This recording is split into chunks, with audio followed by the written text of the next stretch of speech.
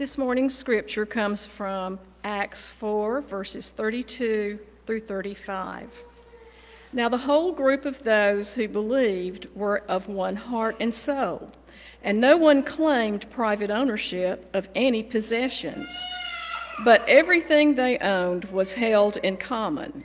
With great power the apostles gave their testimony to the resurrection of the Lord Jesus, and great grace was upon them all. There was not a needy person among them, for as many as owned lands or houses sold them and brought the proceeds of what was sold. They laid it at the apostles' feet, and it was distributed to each as any had need. The word of God for the people of God. Thanks be to God. You may be seated. In December of 1987, while I was a sophomore in my sophomore year of college, the movie Wall Street came out. This was a quintessential portrayal of 1980s excess.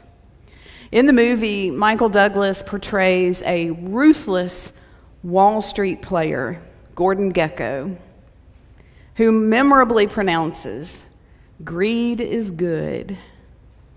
Despite the movie's very clear judgment of the illegal and immoral behavior of Gekko and the young stockbroker portrayed by Charlie Sheen, who is corrupted by Gekko's promises of riches and power, Douglas and Sheen, as well as director Oliver Stone, have said that for years after the movie's release, people would approach them saying that the movie inspired them to become stockbrokers. Such is the way of the kingdom of man, of which we all belong.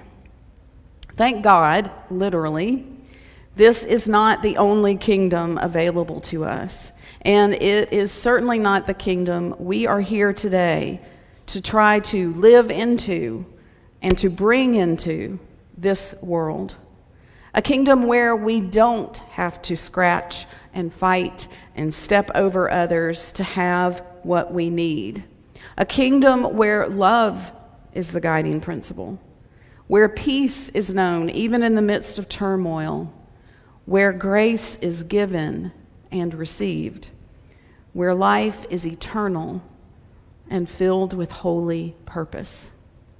God's kingdom, the kingdom that has begun yet has not come in fullness, but in whose hope we are called to live even as we wait. That is our kingdom. In the early church, as the 4 short verses Cindy read for us today show, in the early church, the Spirit-filled community did everything they could to shine the light of God's kingdom both within the community itself and into the larger world they were a part of. It is insightful for us today, then, to take note of what characteristics the early church embodied so that we can try to do the same. And I want to thank Pastor Clay for the way he broke down last week's scripture for us in his sermon, because it really inspired me to look at this week's text differently than I might have done otherwise. So much like Clay did with us last week, I want us to look at these verses and focus on just a few key phrases that describe the early church, and that should be guiding principles for how we do church, how we are the church today. So, if you look in your bulletin or if you have your Bibles, right off the bat in verse 32, we see the church described as being of one heart and soul. Of one heart and soul. Now, that sounds positively quaint and lovely to us when we hear those words read, as they are often read to us in church, but that also sounds like a complete fantasy. To those of us here in the 21st century, maybe especially in 21st century America. One heart and soul? When all we see around us is division and separation in both large, serious, worldwide matters as well as in small, trivial, more personal matters? One heart and soul? When we love nothing more than our individuality, especially as it is expressed in having everything our own way. One heart and soul? When we are living in a world where even following Jesus has been divided into so many different expressions and theologies and traditions? But yes, the early church was able to live a life of one heart and soul, and we can too, once we focus on what it means to do so. To live as a group who is of one heart and soul is to live with a unity of purpose, a unity of mission, and a unity of values. To live a life of one heart and soul is to live with a unity of purpose, a unity of mission, and a unity of values. This is about knowing who we are, why we are called to be together at this time and in this place, what we have to offer to the world, and how we can best use the gifts and graces of the individuals who are here in our community to collectively bless our little kingdom, our little corner of God's kingdom here in Alabaster. And I believe we have been blessed at Alabaster First United Methodist Church with a clear, inspirational, and aspirational vision of who we are. It's right here. Just checking. Seek God, love people, live and hope. When we focus on living out these things together, the things that make us different from and differ with each other, they fall away. Because we put down those things that would divide and instead work as a spirit-filled team to seek God's will, to love the people He has placed in our sphere of influence, and to live lives of hope that draw others into community with us, for the community, into our community for the glory of God and the transformation of the world. We are at our very best, our most early churchlike, when we put down our personal wishes and desires and dreams and take up the purpose, mission, and values of the God-assembled community. It is good to know that here in God's church is where we are able to take respite from the divisiveness and turmoil that taints other parts of our lives and to take our rest in a communal life of one heart and soul in Christ. I pray that it may be so to the glory of God here at Alabaster First. So that's characteristic number one, easy peasy. What's next? Well, we don't even have to finish the first verse of today's text to see it. Everything they owned was held in common. Hard pass, right? Hard pass. But let's take a moment and think about that. And let's think about why that idea makes us so very, very uncomfortable. I think it may be because many of us here today are privileged enough to think that holding everything in common would be a detriment to us individually. I think that is at least part of it. And it's very short-sighted. And it's not a very eternal way to live. I want us to think beyond our possessions, our homes, our money, all of those things that we feel threatened when we hear words like everything was held in common. And let's just think more broadly about what we each bring into this community when we gather. Remember, one heart and soul. What do we bring with us that could be of service to the community within and without the walls of our church? Now, as unique individuals, we all bring something to the table that is of great value to the community and the world. Every one of us has something of value to share. Every one of us has something of value to share. Some of us have connections that can help smooth the jagged edges of the bureaucracies the least of these struggle to navigate. Some of us have gifts of great compassion and the time to give to be of assistance to those in need. And some of us have skills and abilities that enable this church to do so much more than what the few hands of the paid staff could ever do on our behalf. We have passions and talents, and we have the Spirit of God within each of us that nudges us and pushes us to all use all of who we are and what we have been given to serve one another. And I want us also to think about this.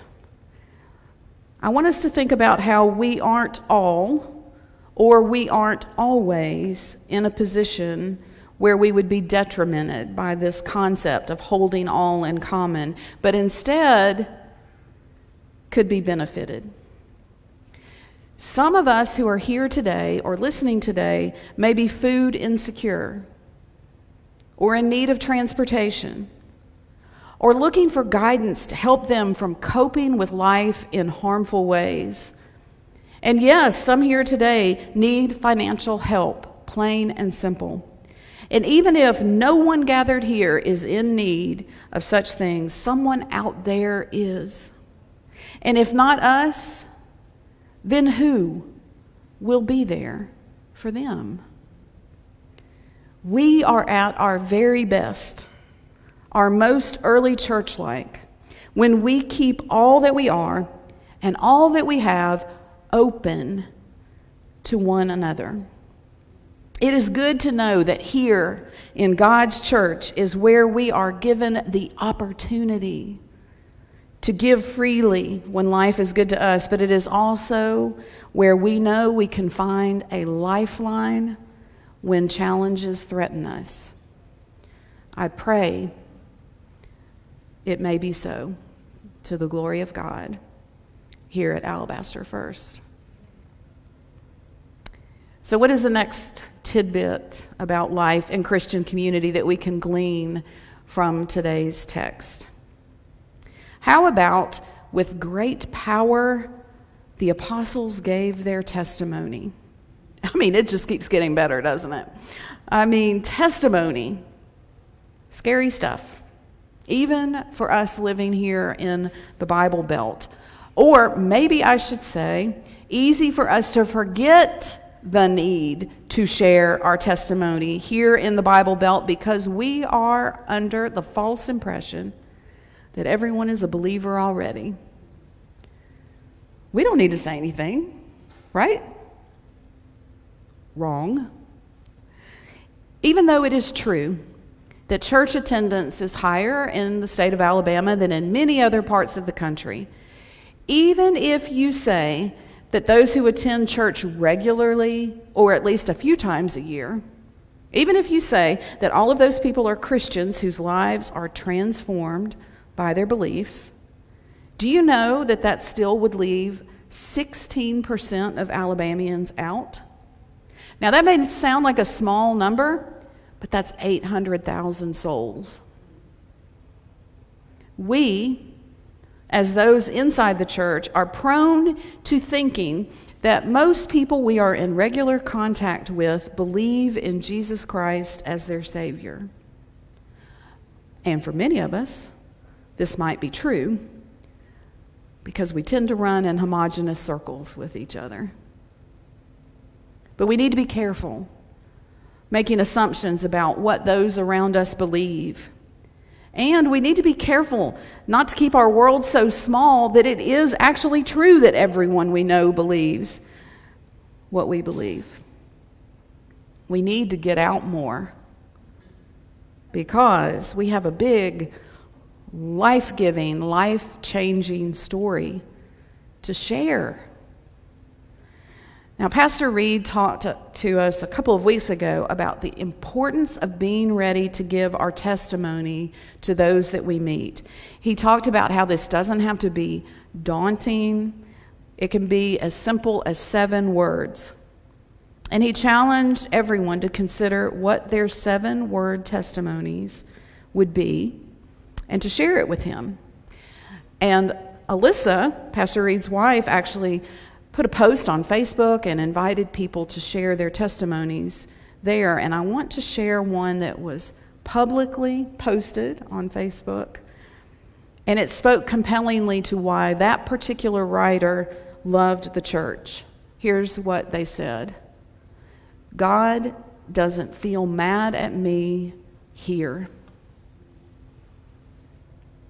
What is your testimony?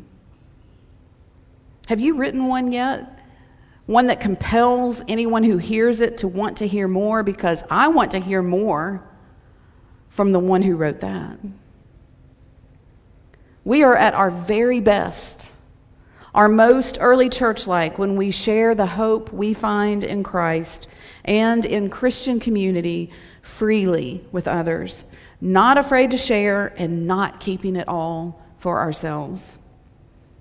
It is good to know that here in God's church is where we are given the opportunity to live vulnerably and to find a grace and a love and an acceptance that we can't help but share with the world.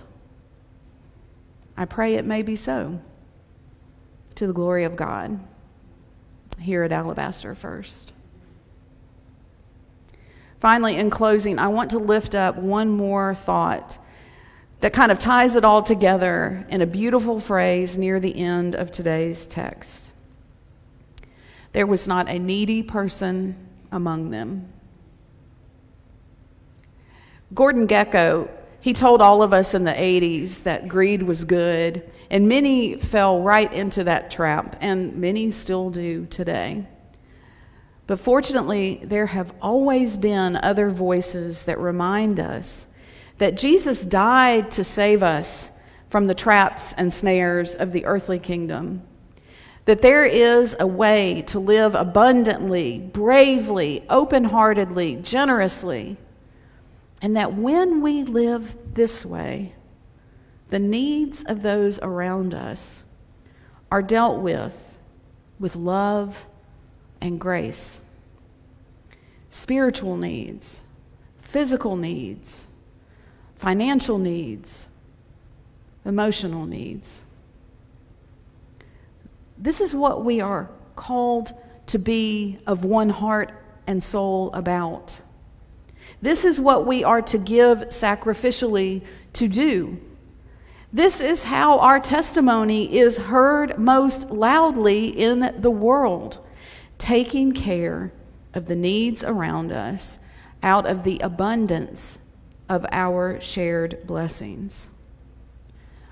And remember, sometimes we will be the one meeting needs, and sometimes we will be the ones in need. Sometimes we will be both at the same time. In fact, together as a community, that is exactly what we should be, both meeting needs and confessing needs. We are at our very best, our most early church-like, when we have our eyes open to the needs of those within our community and of those in our surrounding community. It is good to know that here in God's church is where we are assembled and equipped for this transformative work in the world. I pray that it may always be so here at Alabaster First, to the glory of God. Let us pray. Gracious God, you challenge us with words like these, words that simply mirror what your early church was like. We feel like it is impossible to be these things, but Lord, you are within us all, and you have done mighty works through us here at Alabaster First, and you have mighty works planned for our future. We cannot wait to see what you do with us, how you unite us in one heart and soul for the purpose of filling the needs of those within our walls and those that we have not met yet in our community. Fill us up with your empowering spirit that we may be all you made us to be for all of the purposes you have assembled us to do your work here in Alabaster. In Jesus' holy name we pray. Amen.